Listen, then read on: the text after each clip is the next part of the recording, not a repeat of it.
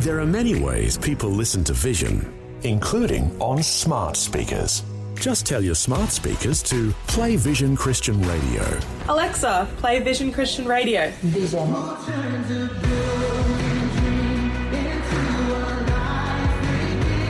Yep, it really is that easy. You can also say, play V180 Radio for our music channel. It's just another way that Vision is helping you look to God daily. Audio on demand from Vision Christian Media.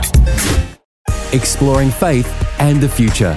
Neil Johnson and Bible teacher Dr. Camille Majdali.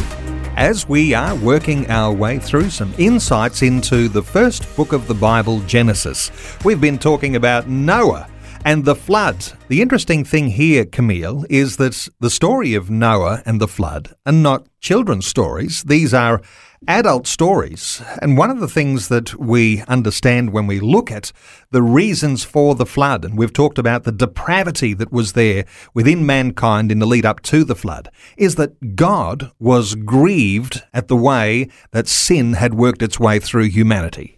It's a very interesting thing to note, Neil, that when God looked at the wickedness happening on earth, it tells us in Genesis 6 and verse 6 that it repented the Lord that he had made man on the earth, and that it grieved him at his heart. What people don't realize is that part of being in the image of God is that we have a personality, and so does the Lord. We have emotions, so does he. We take actions and have reactions, so does God. Of course, he's not following us, we're following after him. God does have emotions. And this is where it's incredibly explicit. When you see so much wickedness, what do? Well, God made an executive decision. I'm going to wipe the slate clean.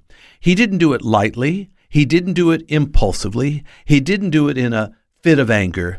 In fact, the Bible teaches, and I fully believe the Bible, in this and in everything, that God's character involves legendary patience. Legendary. It's called in King James long-suffering. But that means God will wait and watch and do what he can to win the wayward to reason and to righteousness. But there will come a point where the Spirit of God can no longer tolerate it anymore, and God, because he is holy and just, is duty-bound to take action. And this is why we ended up having a flood. We've spoken before about all falling short of the glory of God. We've talked about sin here on Faith and the Future. The point here is that God will judge sin. Well, God is going to judge sin. And in fact, can I just say, first of all, it's good news that God's going to judge sin. Let's quit seeing this as something negative and terrible. It's good news. God is preparing his people to be part of a kingdom where righteousness finds its true home. There'll be no more corruption. There'll be no more crime. There will be no more harming of people one to another. There'll be no more pollution. There'll be no more decay. And there'll be no more death. Hallelujah for that. We look forward to such a world, this new world coming. But in order to usher it in and have it to fulfill its mandate unhindered, we have to deal with the present world and circumstance.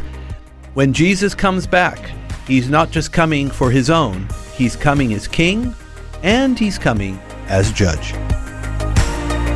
Faith and the Future with Neil Johnson and Dr. Camille Majdali from Teach All Nations. For more from Dr. Majdali, including books and DVDs on prophecy, Bible commentaries, plus today's and other episodes of Faith and the Future, go to vision.org.au. Thanks for taking time to listen to this audio on demand from Vision Christian Media. To find out more about us, go to vision.org.au.